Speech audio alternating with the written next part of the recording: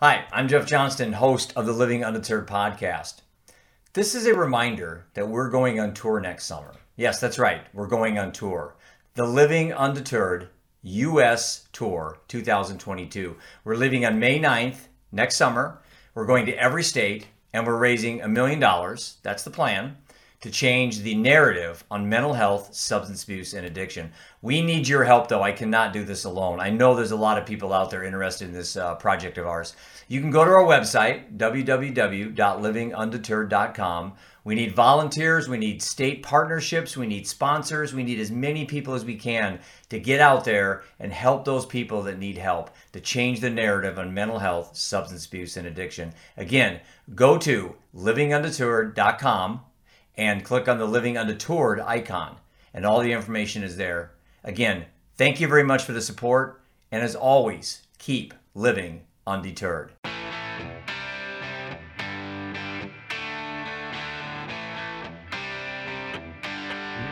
Hello, this is Jeff Johnston, host of the Living Undeterred Project, and welcome to what I am going to admit up front I'm slightly nervous about.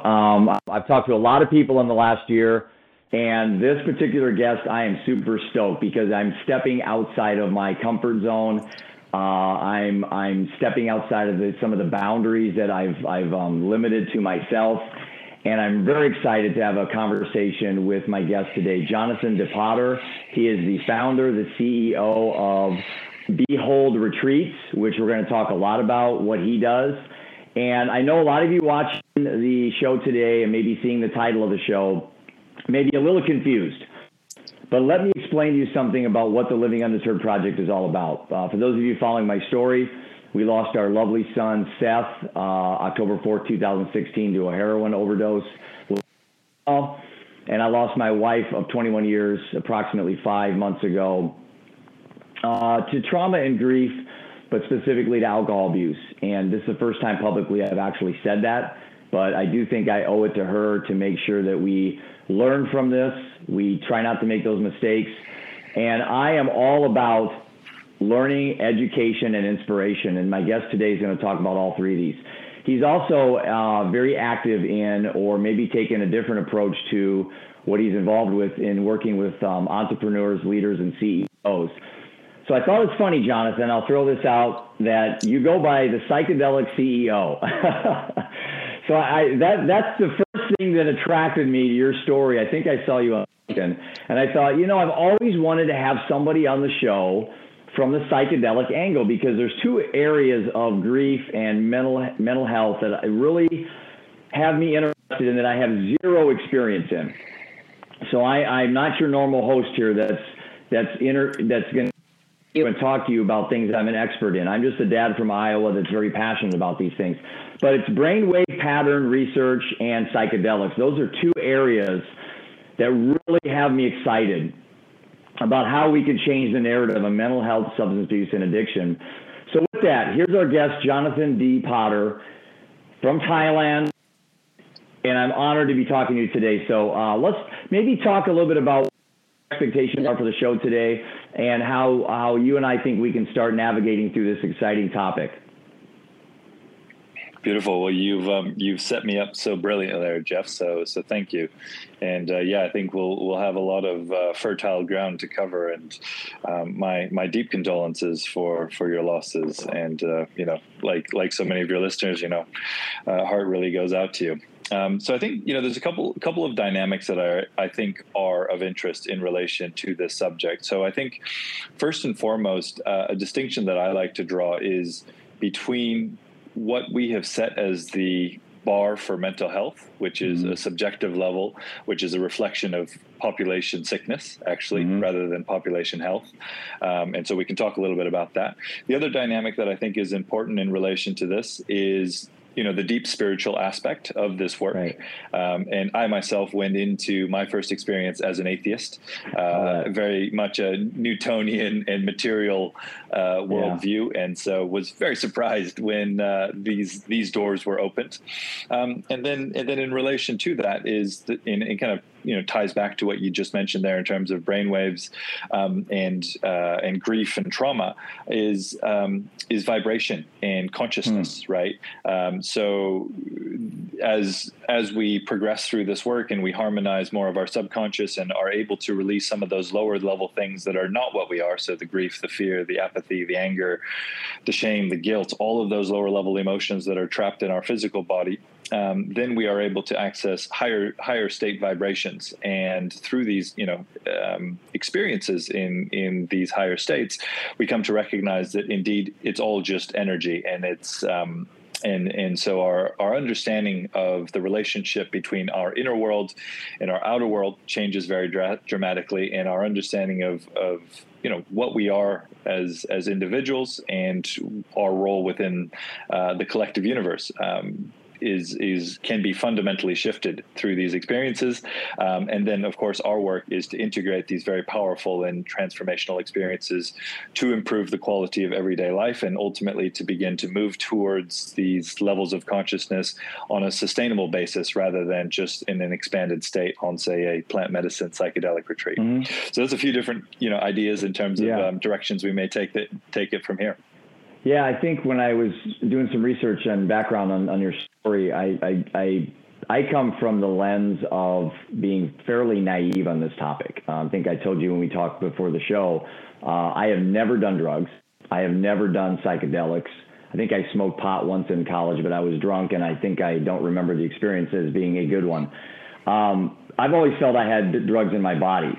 And when I was in high school, Len Bias, who was a tremendous basketball player, tried cocaine on the night he signed his multi-million-dollar contract to the NBA, and he died. And that always had me worried that, I was more concerned with I would like drugs too much, and with an addictive ADD or attention deficit. I hate the word disorder. Attention deficit is no disorder. It's a superpower. Trust me. I was always worried I would get addicted and couldn't quit. And so that was my stigma with psychedelics and that stuff. And then with the war on drugs coming, research on this area kind of got set aside, and now we're seeing a resurgence or a renaissance in plant medicine, we'll call it, which I like that better than psychedelics, to be honest with you. I think there's so much stigma with this that word that I think it scares a lot of people. So after Seth died, I thought, what I can do justice is not go out there and try to be that angry dad, but be a dad on a passionate mission about learning.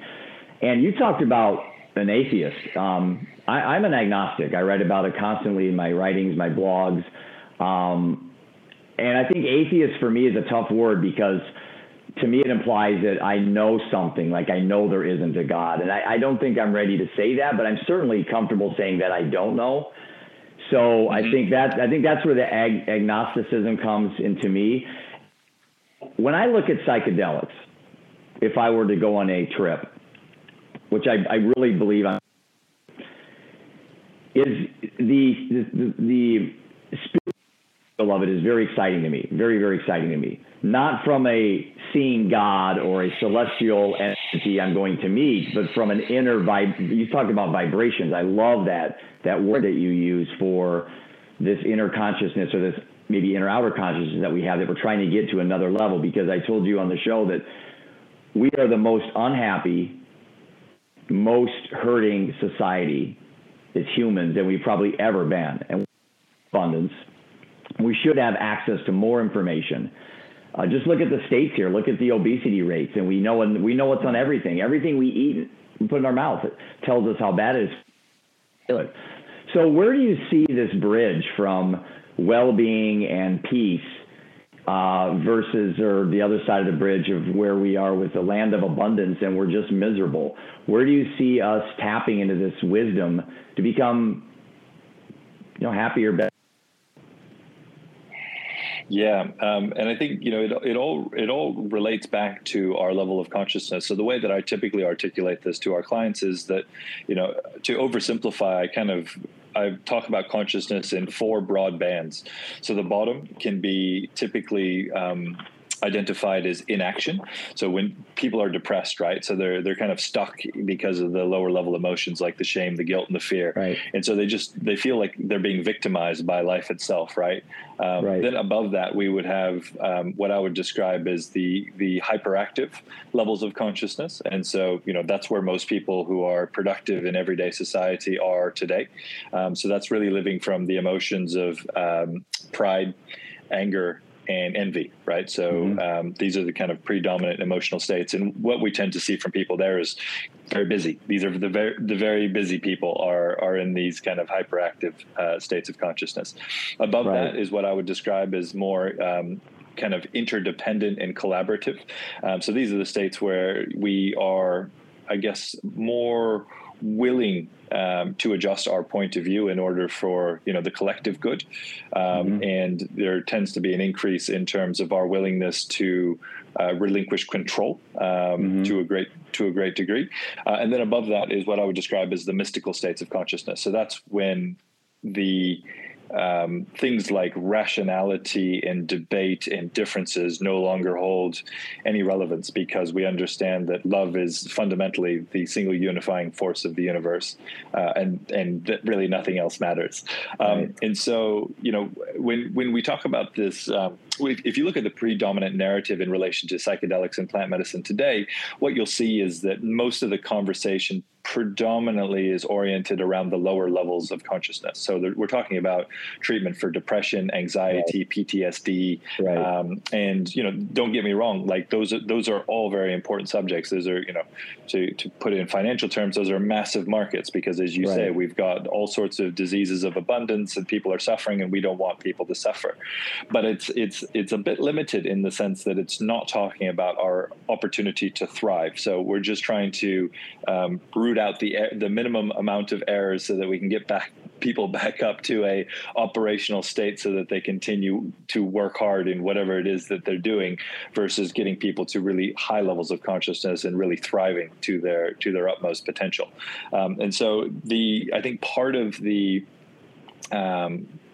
reason for that being the case is that it's actually easier to go from bad to better than it is to go from good to great. So, the example I sometimes give is look at any psychedelic community or psychedelic society.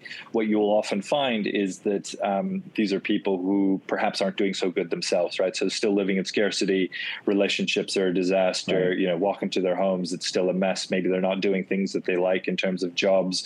So it's not that psychedelics are in of themselves, are positive, they're neutral. It's how we use them. It's the context in which we enter this type of work that is so fundamentally important. And so when coming back to your question, in relation to how do we facilitate that evolution? Well, I think unfortunately we're at a juncture where there is such a heightened degree of interest in relation to the subject, with unfortunately not sufficient high quality supply of expertise and guidance and coaches and facilitators to be able to guide people on the most transformational experiences that are possible through this work. So I think unfortunately it will be a bit of trial and error. I certainly see that the Western medical model is not necessarily in the highest interest of this work, but of course that is what's being pursued because that's the paradigm that is in place. But ultimately we will gravitate. I think we will gravitate. I tend to be not too judgmental in relation to this. We, like human beings always do, we will gravitate towards the things that work and the things that work best over time. And so while we see a bunch of commercial interests trying to rebrand, addictive substances like ketamine as psychedelic or MDMA as psychedelic, don't get me wrong, they have their place. They're fundamentally not psychedelics.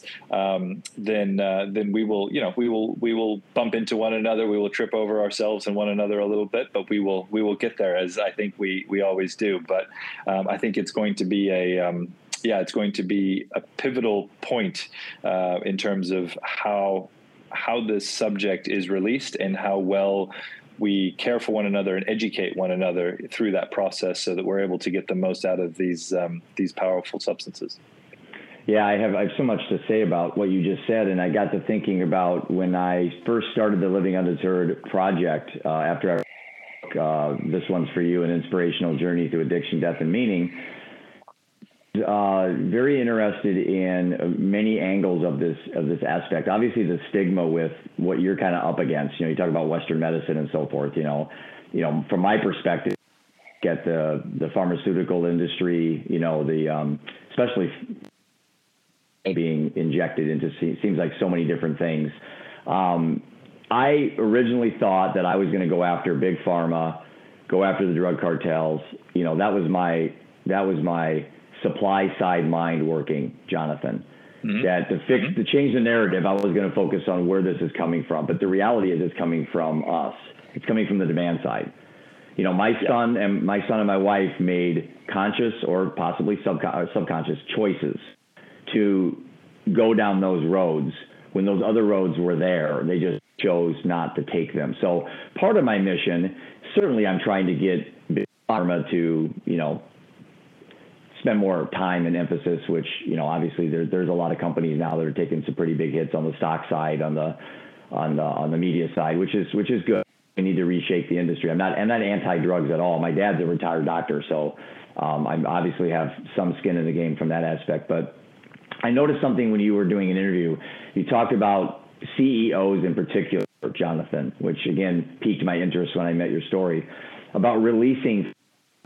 And I wrote that down as a quote that you said in an interview that I thought that when CEOs can release fear, they become better leaders. So now my CEO hat here and not my dad hat. And talk a little bit about CEOs and leaders and entrepreneurs and how possibly this psychedelic angle, another tool in the toolbox or another arrow in the quiver to make them better leaders and better people. Yeah, one of the ways I like to contextualize this one a little bit is I don't know if you've read Malcolm Gladwell's book Outliers. Yes, I have. Yep. In the first chapter of that book, you'll remember that he talks about NHL players and them all being born basically within a 3-month window. Right. And the reason for that was because they're more physically developed. The ones that are almost 5 are much more physically developed than the ones that just turned 4. And that cycle perpetuates itself into the big leagues. And so we find in the NHL, everyone's born within this 3-month window. Yeah. Now, unfortunately, this is a little bit the same dynamic that's playing out in relation to the people who are in leadership positions around the world. So the question is, what is it that unites the people who are driven towards the most success in the external world? And I believe the answer to that question is they are the most traumatized.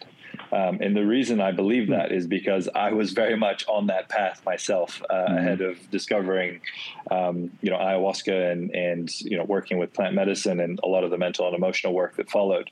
And so these are a group of people who, to a great degree, they have been removed from themselves emotionally, usually through childhood trauma or perhaps intergenerational trauma. And so as a result of that, they actually require external validation to feel good enough. Absolutely. And so that becomes a cycle that perpetuates itself. It starts in school, right? You get the highest grades, you get the pat on the back, and that begins the cycle of hyper competitiveness, win at all costs. And those are the people who are going to make it to, the best universities. Those are the people who are going to make it into the consulting, the banking, the finance, the trading jobs. Those are the people who are going to make it into the big tech companies. And then it just goes from there. Yep. And so that's what when we talk about, world leaders and CEOs and people who are in those positions, they have so deeply overwhelmed their stress systems, right? Because they're just so used to being in a state of constant overwhelm. Now, and managing such a high degree of complexity. Now, when that takes place, number one, the physiology is shot in terms of our nervous system, but equally it begins to do damage to the very software of our brain. So what tends to happen is because we are just overwhelmed and stressed, is that there's so much complexity to manage in everyday life that the brain begins to take shortcuts in its thinking. It begins to respond to patterns rather than to actual stimulus. Right. And while that sounds like a positive adaptive response, what it actually means is that the brain is becoming deterministic. So you're actually losing your neuroplasticity in relation to that. And I think we can all see it, people who've been in big management positions, they can all see it within themselves in terms of where they become very patterned because they've seen so many patterns, right? I think a great amount amount of management and leadership is about pattern recognition, and being able to apply the right treatment to patterns that you've seen over and over again. And then, when it comes to consulting or leadership in general, you're also rewarded for your ability to predict potential future negative outcomes, if I may frame it that way. Yep. Right. So your brain is constantly in this mode of looking for, lions in the grass out in the distance. Right. So then bringing that back to, releasing fear. So, a lot of the programming on a societal basis is scarcity, right? So we are chasing after big numbers, and we're chasing after all of these things that from the outside that we hope can give us the security that we want to feel, but it's still not there, right? If you look at, I'm just going to pick on him because he's been in the news a lot recently, but if you look at Elon Musk's face, that doesn't look to me as someone who's found great contentment and security within. So it's not that outside abundance is going to give him that. It has to come from within. And so if we look at any of the dysfunction that's materializing in the outside world, it's always a reflection of what's going on in the inside world, very much as you described in terms of what happens or how you see what played out for your family. And so what is available through these experiences is typically there's patterns. There's two patterns that fundamentally emerge. One is in relation to empathy, and the second is in relation to courage. So first and foremost, empathy for ourselves, right? So there's a lot of healing work typically to be done through being introduced to plant medicine, and that's releasing a lot of the lower level emotions and also regaining our neuroplasticity, right? So as these medicines facilitate the growth of new neurons, so that means that our brain is being reconnected in ways that it hasn't been, often for decades or even since we were children. And so that can actually give us access to painful memories and experiences that we've actually compartmentalized away from everyday waking consciousness. And so as these, painful earlier life experiences are being reintegrated, we actually have the opportunity to process them and ultimately release them. And we will, through that, we see how those things are manifesting in our everyday character. So it could be anger, it could be impatience, it could be, any number of character traits, often even unexplained character traits that we can feel being released alongside some of these, earlier traumatic experiences. So developing that empathy for ourselves first and foremost, and healing ourselves, which then allows us to also extend that more broadly out to others. And then the second is really courage, right? So once we lose that fear, once we've released that fear in relation to us individually not being enough or there not being enough. So once we drop the belief in the scarcity mindset, then we're able to pursue things that are much more aligned to our unique gifts and strengths. I think it's through our pain and through our own story and the pain that is inherent within that story and the suffering, that is where our superhuman skills and strengths lie. And that's where our gifts lie that we have to bring and to give out into this world. And I think we are just at an incredibly exciting point because so many more thousands and millions of people are putting down their jobs of cranking out widgets in companies and dedicating their lives to helping others because they've come through a path of growth and healing. And so they're very motivated to help others in that regard. So we're actually moving to a place where we're focused on the collective elevation of consciousness, which is super, super exciting. That's exactly what happened to me, Jonathan. I started my company at 23, worked 100 hours a week, slept in my car, no computer, basically sold intangible concepts to people door to door. You're not selling a car or a house, I'm selling retirement, and build up a company at 50, was on top of the world. And then my son dies and I watch my marriage start falling apart and watch and I just said, you know what, I have evolved, and that I think I'd like to talk to people about is let's don't be survivors, solvers. Let's shed our skin. Horace said non sum qualis eram, and he talked about I am not what I was or something to that effect. And that is so. I'm not the same Jeff Johnson I was 5 years ago. I'm a new person. I have most of the same everything in me, but I'm not the same person. I'm completely different.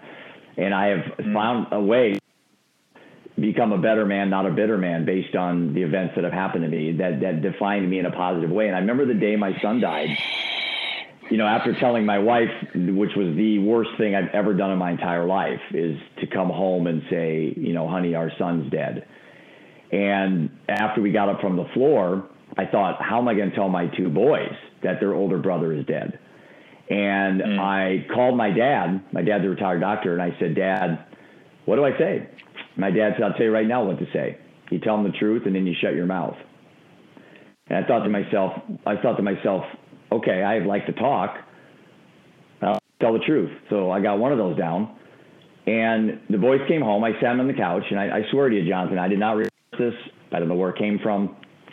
But I said, boys, your brother's dead. We went through the little thing where everyone got really sad and everything and so forth. And nonetheless, I said, we have two roads to go down. We have one road of anger, despair, and hatred, and we'll become alcoholics and addicts ourselves. Or we have a road of motivation and inspiration. This will be the greatest single event that will happen in our lives and the lives of others around us. I'm on the second road. I ask you to join me. And the key part there, Jonathan, was I didn't want to tell them how to grieve. I wanted to show them how to grieve. I went straight freaking downhill, dude.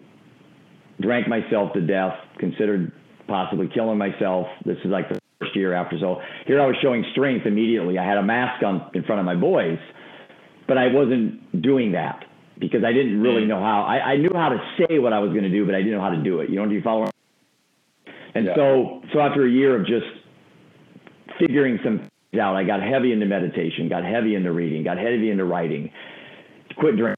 And everything, all of a sudden, my life started changing. I started realizing that there's a lot more ways out there to look at grief and trauma. And in Man's Search for Meaning, which I'm sure you've read, Viktor Frankl's Man's Search for Meaning, it's probably the greatest book I've ever read. I've read it at least 3 times. He said, suffering is my opportunity, and a light bulb went off. I remember where I was read it. I was at a pool reading it, and it hit me, and I shut the book, and you have those epiphany moments, which you probably have a lot of them. And I said, this is it. This is the sentence that. So I rephrased it, Jonathan, and I came up with pain is unavoidable, but suffering is a choice.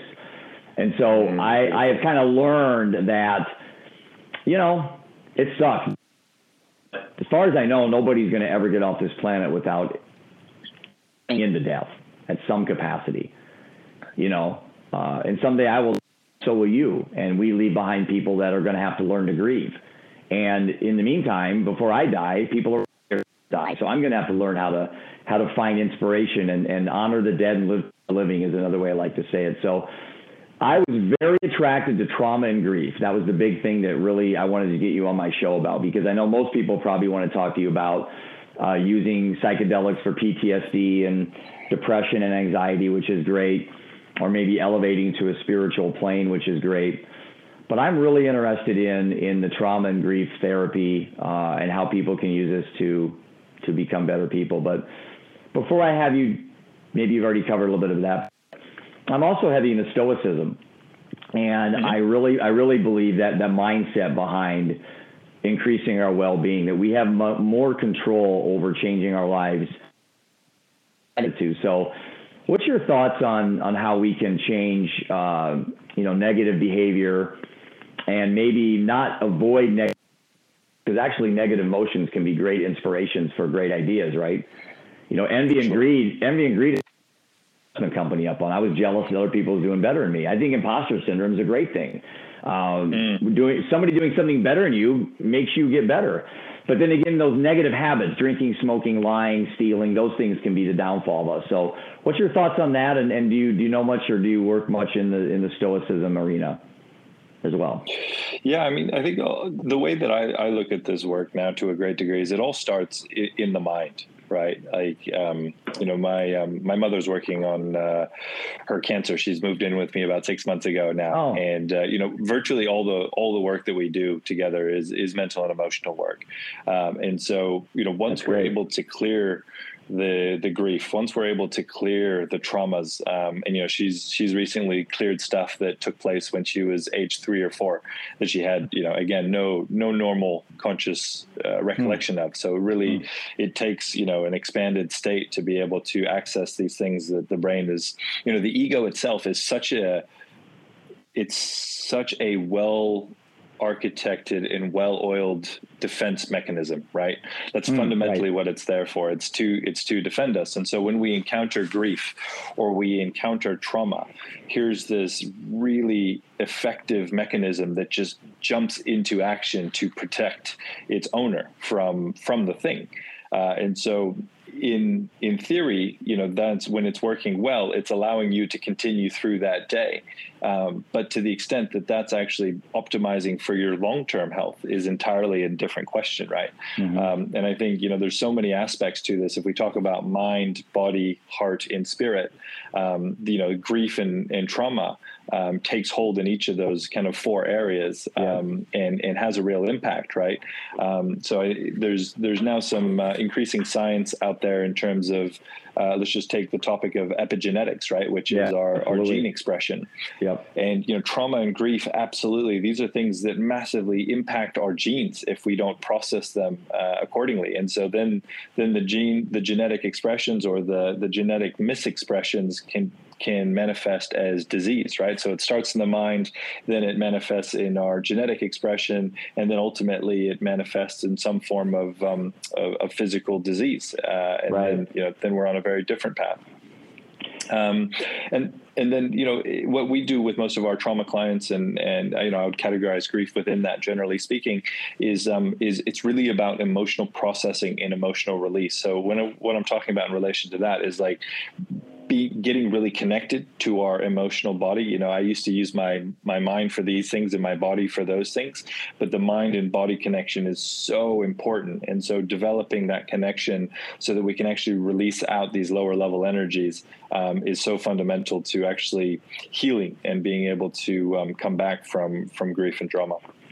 So what's your thoughts? What do you think's the reason we are so unhappy as a society? And maybe just focus on the United States, maybe, because that's where I'm from, Iowa.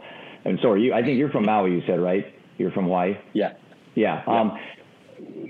Why are we so unhappy? We have all this great information out there. We have everything at our disposal, but we are miserable. The suicide rates are the highest they've ever been. Depression, anxiety, alcoholism, drug overdoses. When my son died, there was 56,000 Americans overdosed. There was 100,000 last year. And these people aren't just dying because they're curious and exploring. They're escaping from something. Why the hell are we so unhappy? Yeah, so I think the best way to tell this story is to wind all the way back. So it's worth looking at, okay, who are the countries and who are the cultures that are alive and existing today, and why?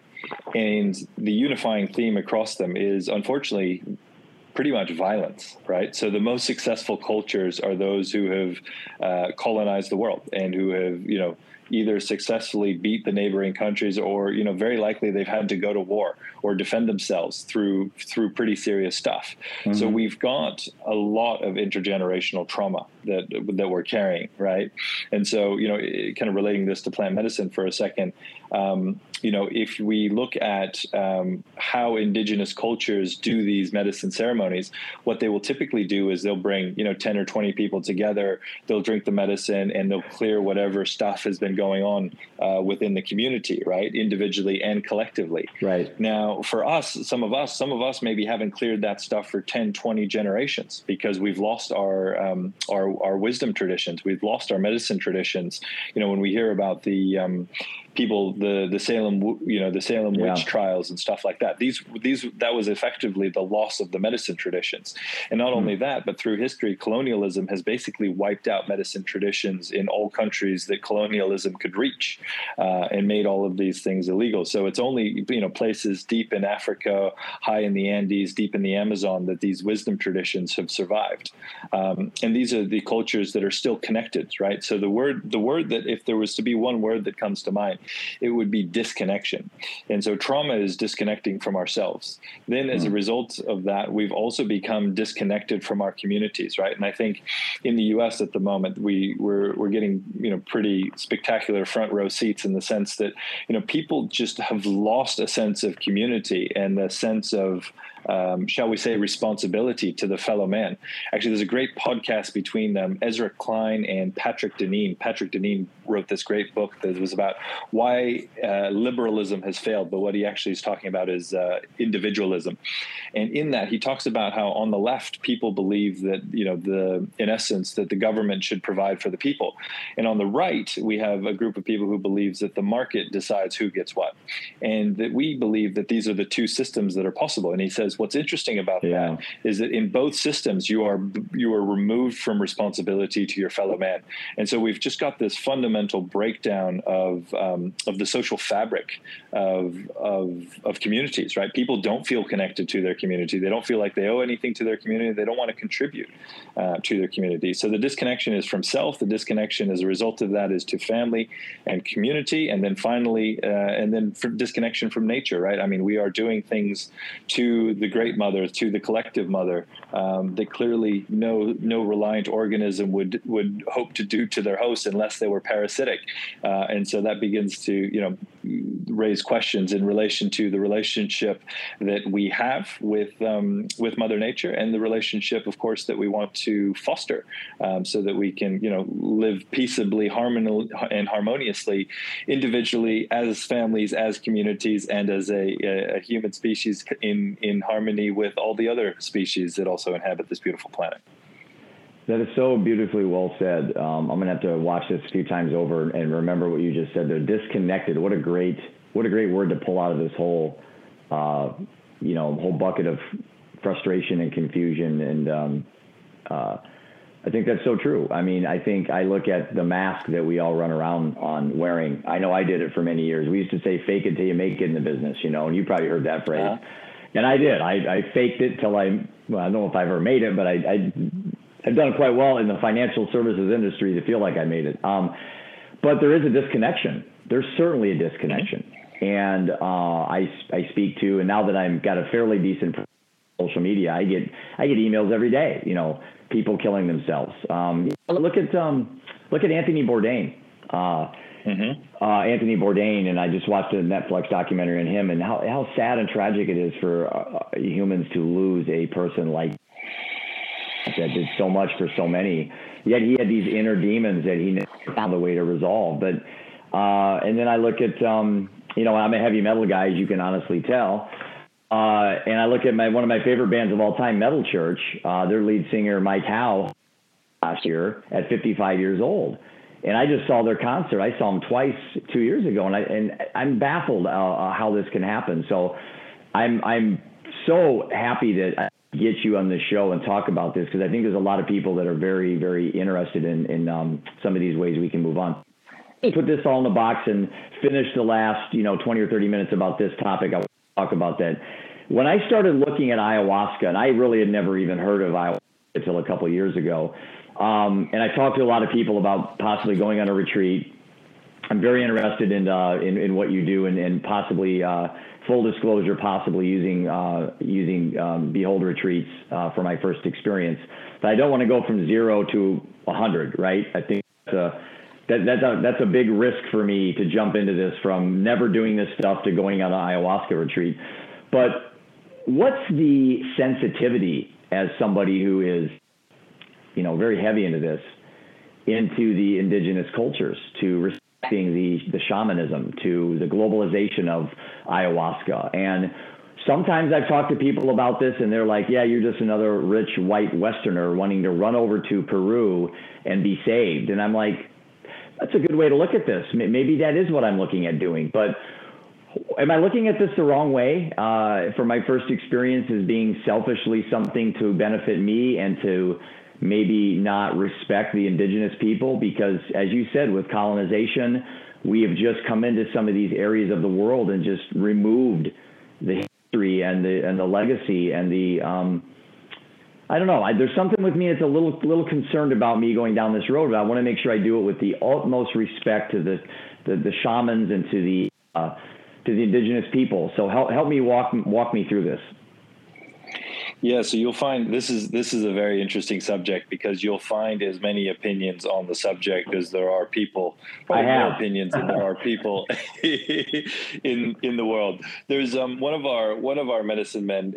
He's been doing this work for 30 years, and his maestro, who he apprenticed under, is 102 years old, indigenous, awesome. from an indigenous background. And I was recently speaking to him about this subject, and he said something that I love to repeat, because it struck me in a way that I found was interesting. And I don't necessarily entirely agree with what he said, but I respect the spirit in which he said it. He said, Jonathan, his name is also Jonathan, slightly confusingly, but he said, Jonathan, look, ayahuasca is a combination of two plants that when they come together and someone drinks it can really help someone. Anything over and above that is just humans getting in the way. Mm-hmm. And that really struck a chord with me, because he went on to say, like, look, there's 250 different traditions, and they use, they brew the medicine, they use different vines, they brew the medicine in different ways, they have different additives. There's just so many traditions out there. And so when people, what he was trying to say is that when people say that this has to be kept in a particular container, he was saying, I don't necessarily see that. And that it also links a little bit to what I mentioned before, which is there's a culture, and there's a context, and there's a community under which these medicines were traditionally used, right? So these ancient wisdom traditions were always used within the context of community as a collective sort of experience. And then you would be returned, of course, to the community and the collective and that culture following your experience. So there was a different container that you were coming from and going back into, relative to someone flying down from New York City and going for a week-long retreat and then flying back to New York City, right? And so the reason I share that is that, I personally think that there is a degree of especially for those people who are in privileged positions like you and I think there's reciprocity that we try to honor in two directions. The first is psychedelic harm in a generic context. So, we support Fireside Project, which is they're kind of like 911. Yeah, they do like 911 for psychedelic harm. All their services are free. So anyone who's having a bad trip because they've just gone and found something for $20 down the road and trying to do their own healing work themselves, it's a resource for them in their time of need. And the other one is indigenous reciprocity, right? And so we work with indigenous healers. Often these healers themselves have kind of removed themselves from their own communities. So you'll find as many other perspectives and ideas in relation to whether they're still members of these, the communities that they came from, or whether they're kind of out for themselves on a more commercial pursuit. But for me personally, I think of this as it's all a evolution and reflection of consciousness, and it's ultimately about self-determination and free will. And so I don't think that anyone needs to try to be too prescriptive in relation to how the work is done, how the medicine is brewed, and all of those sorts of things. I think that most people in this space are trying to do the best that they can. They're trying to honor the people, they're trying to honor the land, they're trying to honor the wisdom traditions. The variety of quality of work in this space is staggering. I always encourage people, I say, go look at any retreat aggregator, you'll see it's all 5 stars. That doesn't reflect my experience. And so I think it's important that there is reciprocity to people who aren't in positions of privilege. I think it's important that there is reciprocity to indigenous groups and cultures. And but exactly how that takes shape, I think, should be at the behest of each retreat center or each organization, and then people can self-select into what resonates with them individually. The autonomy is so important in addiction and substance abuse, and not battling being dependent on developing autonomous skills. And so I really like that answer that you talked about in regards to the indigenous people. And I see a very interesting dynamic in regards to trying to protect their integrity, and then capitalism, filtering in and actually probably changing the many of these people in these indigenous areas, to the point where they're probably saying, hey, this can be a business. This can be new money into our economy. And that's, again, I know capitalism is death nail to a lot of people on one side of the fence. But again, I don't live in these indigenous areas, and I don't know what it's like to have to work for food. And I don't know what it's like to have an opportunity like this presented where I could use a skill of maybe being a shaman, but at the same time, feed my family and increase the well-being of my community. So I do think there's, like you said, you talked about the polar opposites, the liberals and conservatives. It's either or, and that's kind of how Americans live in this society. And that's why this disconnect angle, I'm really going to do more. Do you have a book? Yeah, I want to know if you have a book, because I some of the things you said I've been writing down, but I was curious if you've ever written a book about your journey and about some of the thoughts and ideas that you have, because I think Disconnected would be a whole book you could write about the disconnection that we have with social media and politics and all these things, especially in the United States. I don't know where that came. I just thought about if you had a book. Yeah, I've been meaning to get around to it. I haven't started it yet. I've got. Well, you should. You should have a book. Oh, thank you. Too kind. Okay, so talk a little bit about the indigenous people. That was important to me. So let's talk a little bit about the Fireside Project and about your Behold Retreats, and kind of end the show on a little bit more specifically about you, your business model. What is an ayahuasca retreat? Maybe in 5 minutes, I get on a plane, I fly over there. What the heck happens all the way in between? And it seems to me, based on your website, that there's a setup time, that you just don't get on a plane, writing a check and go over there and get fixed. There's some pre-op that we have, before the operation. And maybe talk a little bit about that. So the person like me that's very naive on this can get a really full, immerse ourselves into the journey, and help us through what to expect on some type of an ayahuasca retreat. Yeah, so the way I very much look at this work now is that it's 80% mental and emotional work, which is what sets up the 20% with plant medicine to be as effective and transformational as it can be.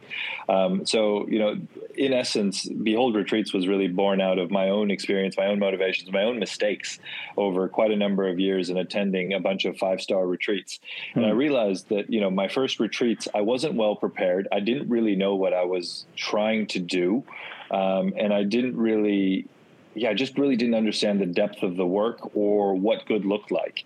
And so, I started thinking, obviously friends started coming to me and asking me questions about, my experiences, and they could see the shift in me that was taking place. And so then that motivated me to, first it started with a bit of a document in terms of, okay, here's my experience, here's what to look out for.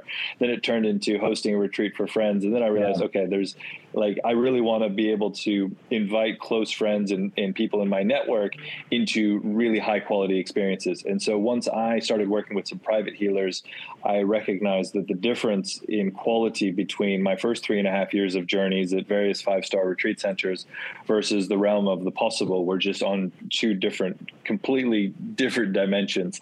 And so that really redoubled my motivations. And I'm like, okay, there's really something else here. And so what we try to do for our clients is really help them get clear on future self, right? I truly believe that anyone can become whoever it is that they want to be.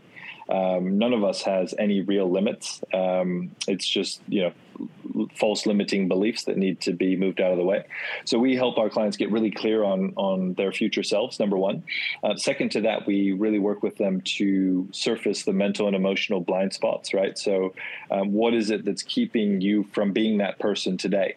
And so that's when all the lower level stuff comes in. That's when the negative patterns of mind and the limiting beliefs come in. So they'll work with one of our coaches, one of our therapists, depending on where they're at and what they're working on, to really dig deep in terms of, being able to surface those things and ultimately release those things. And then the last thing is we teach them tools. So, I mentioned emotional release, emotional processing before. In terms of working with medicine, that's so important. There's a saying in our industry, you can't heal what you won't feel. And so we have to go looking in those dark places that we don't want to look. And we actually need to feel those emotions. We need to release those emotions. And for many of us, we've spent most of our lives avoiding feeling those emotions. And so we always try to make sure that our clients have those tools leading into the medicine work, because the way I look at these plants is the medicine's trying to harmonize mind, body, heart, and spirit to a single vibration. And once it's been able to achieve that, then it's moving your body up, it's moving yourself, your being up into a higher vibration. And what that does is it then amplifies some of the dissonant lower level energies. And so that can amplify the pain, the shame, the guilt, the fear, the trauma, all of those sorts of things.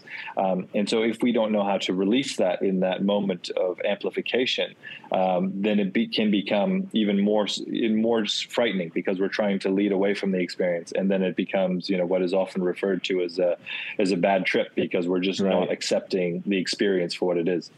Do you think a lot, Jonathan, are just a false set of expectations? I know when I talk to people about meditation, they say, "Oh, I tried it, nothing happened." And I'm like, well, okay, you just kind of described in meditation what it is. It's like your expectations are something's going to happen. So do you think that here's Jeff Johnston flying out to, I places, you have Mexico, Costa Rica, Peru, Netherlands, Portugal, and Spain. If I flew out to the Netherlands to go on an ayahuasca retreat, you think my expectations will be out of whack? It's a good question. And I think, it's important that people don't have too much in the way of expectations. It's good that people educate themselves. I always encourage our clients to educate themselves specifically on the more challenging experiences that can arise, because, as this space is increasingly commercialized, then you can certainly see that there's an amplification. Even the media, right? Even celebrities, you can see are amplifying the good and, shall we say, downplaying the challenging. Right. So we had a journalist actually recently join us at, she did a psilocybin retreat in the Netherlands, and she had a really challenging experience. And so she jumped back on a call with me yesterday, actually, and she was like, she was expecting me to be defensive in relation to the story that she felt called to write. And I was saying, no, I absolutely respect and honor the fact that you are going to write a story that is going to bring more nuance to the conversation, because the reality is that my first experience, I threw up 150 times and I passed out 10 times. I was truly underprepared and not well cared for on the spiritual plane, and I was terrified. And so I think it's important that people recognize the depths and the potential challenges of this work ahead of jumping on a plane and putting themselves through it. The other aspect is, really taking the time and energy individually to develop our own why, right? So it's tempting. We hear about something that is framed as good or helpful, and we think, oh, well, I like things that are good. I like things that are helpful. I'm going to go do this. But it's very important to anchor very deeply to our own motivation, our own intention, because that's something that is so powerful in that moment where things are becoming really challenging, to be able to focus our mind back on that core intentionality and to help us navigate some of the more challenging aspects of a journey. It's interesting you say that, because someone asked me the other day, why would you want to do this? And I struggled in an answer. I think curiosity, exploration, adding another arrow to my quiver, a tool to the toolbox, so to speak. Okay, so let me ask you, what is the best way for people to follow you, to reach out to you, to inquire about not just Behold Retreats, but I love the Fireside Project. I was on your website quite a bit last night reading about it, and I think that's an awesome aspect adding to this journey that you're on. And I think people like me that are completely naive on this topic, there's a benefit to being naive, right? Because you're open-minded, and I don't have an agenda. Didn't put you on the show to grill you about anything. I put you on the show selfishly to learn more about what you do, and hopefully in so I can present this in a open-minded tone to my followers and my future followers. Anyway, what's the best way to reach you, I guess? And then I have another kind of wrap this up for you. I know it's getting late there where you are, but how do people follow you and reach? And if people have some questions to ask you in regards to becoming a client of what you do. Yeah, you can find us on Instagram at behold_retreats, or you can find us online at www.behold-retreats.com. For us, there's no book now button on our website. You got to speak to a real person. So invite all of our clients to fill out an application form. Then either me or one of my team will be in touch, and we'll talk through where you're at and what you'd like to gain from experience, and help you understand whether you want to join one of our small groups, or, as I often recommend to people, if you're in a position to do so, consider doing the work privately, because it's a very different type of experience. So I notice nothing in here on your site says anything about the United States. Is that simply because this stuff isn't legal here? Is that, and you have some pushback in that area? And do you see the United States, you having facilities to do retreats here? Yeah, so there is a small subset of legal retreat centers that do operate in the U.S. They do so under what's called the Religious Freedom Rights Act, and so they're operating under some, typically it's an indigenous church sort of a context. Sure. A lot of the leading practitioners, as you might imagine, don't want to be in a compromised sort of situation. They don't want to be, given the nature of the work, they don't want to be looking over their shoulders. And so that's why a lot of them are in Costa Rica or Mexico, Peru, because that's where the work is legal. So, yeah, I think there's a lot happening in terms of decriminalization, legalization, and medicalization. As you might imagine, there's forces at work that are very eager to patent and medicalize and control these medicines because they are so powerful and effective. I don't personally see that being the model that's in the interests of the greatest human good. I still think that any compromises of that sort that are required in order to fit the square peg into the round hole and to get this treatment available to more people is absolutely compromises being made.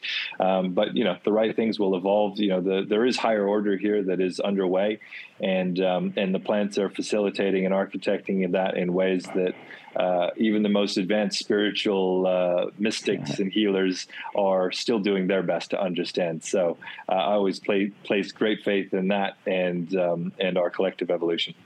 Well, I love your outlook on everything, and this has been an awesome hour. And I have last thing I'm going to ask a favor of you. About 6 months ago, foot RV. And I am traveling on May 9th. I'm going on the Living Undetoured U.S. tour, and I'm going on an RV for 95 days to every state. I'm raising $1 million for mental health, substance abuse, and addiction. I'm about 5 in my driveway. I have 17 states already committed to work with me. Now, I know you don't have the United States, boots on the ground facilities as of yet, but I'm so interested you do at some capacity that I would invite you at some point to be involved on this as a research project to help Americans, to help the world change the narrative of mental health, substance abuse, and addiction.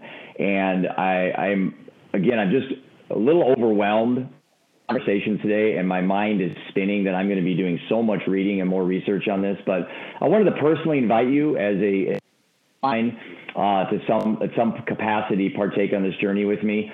Again, on 95 days, we have a lot of sponsorship, corporate sponsorship, and this is an area that I think has tremendous amount of upside. Full disclosure, I own some stocks in companies that invest in this area. So I personally see this as an area that has potential for people to be putting capital in into building equity in their own portfolios. I think it's an untapped market. So I admire what you're doing as a business owner. I have slight imposter syndrome with you. I'm like, and I love what you do. But again, thanks so much, Jonathan. I'm super excited to have this opportunity to talk with you. Do you have any last closing remarks you'd like to say to my listeners on anything that we've talked about today? No, yeah, I'd love to know how I can support your mission. It sounds beautiful. I love what you're doing, and I love that you're walking the talk, which is amazing, or rolling across all 50 states or the 48 anyway. So I love that. The last thing I'd love to say is, look, obviously we focused in on plant medicine and psychedelics, but ultimately I think the big opportunity for all of us is to give primacy to what's going on in our inner world. So whether it's through meditation, which you've already spoken about, whether it's through breath work, contemplative practices, prayer, whatever traditions, religions resonate with you, all the scriptures, if they've got all the right messages, and these are the same messages that come from the plants. Often, there's been different interpretations of different things, but like just harmonizing our inner world to a single vibration and then lifting that vibration is by far the most important contribution that any of us can make for ourselves, and indeed for the rest of the people around us and humanity as a whole. So just find some time and some energy to dedicate to your inner world. Well, listen, I love you like a brother, man. I just met you. Good luck to your mom. It's admirable what you're doing. I think that's awesome. I just lost my mom a month ago, 89 years old. Yeah, wonderful, wonderful. I watched my dad take care of her to her last breath, and I got so much respect for people that put themselves in those positions and step up to the plate and help our family. Anyway, man, thanks a lot so much. I'm sure our paths will cross many times down the road. Thanks again for being a guest on the Living Undeterred podcast, and best of luck with all you do.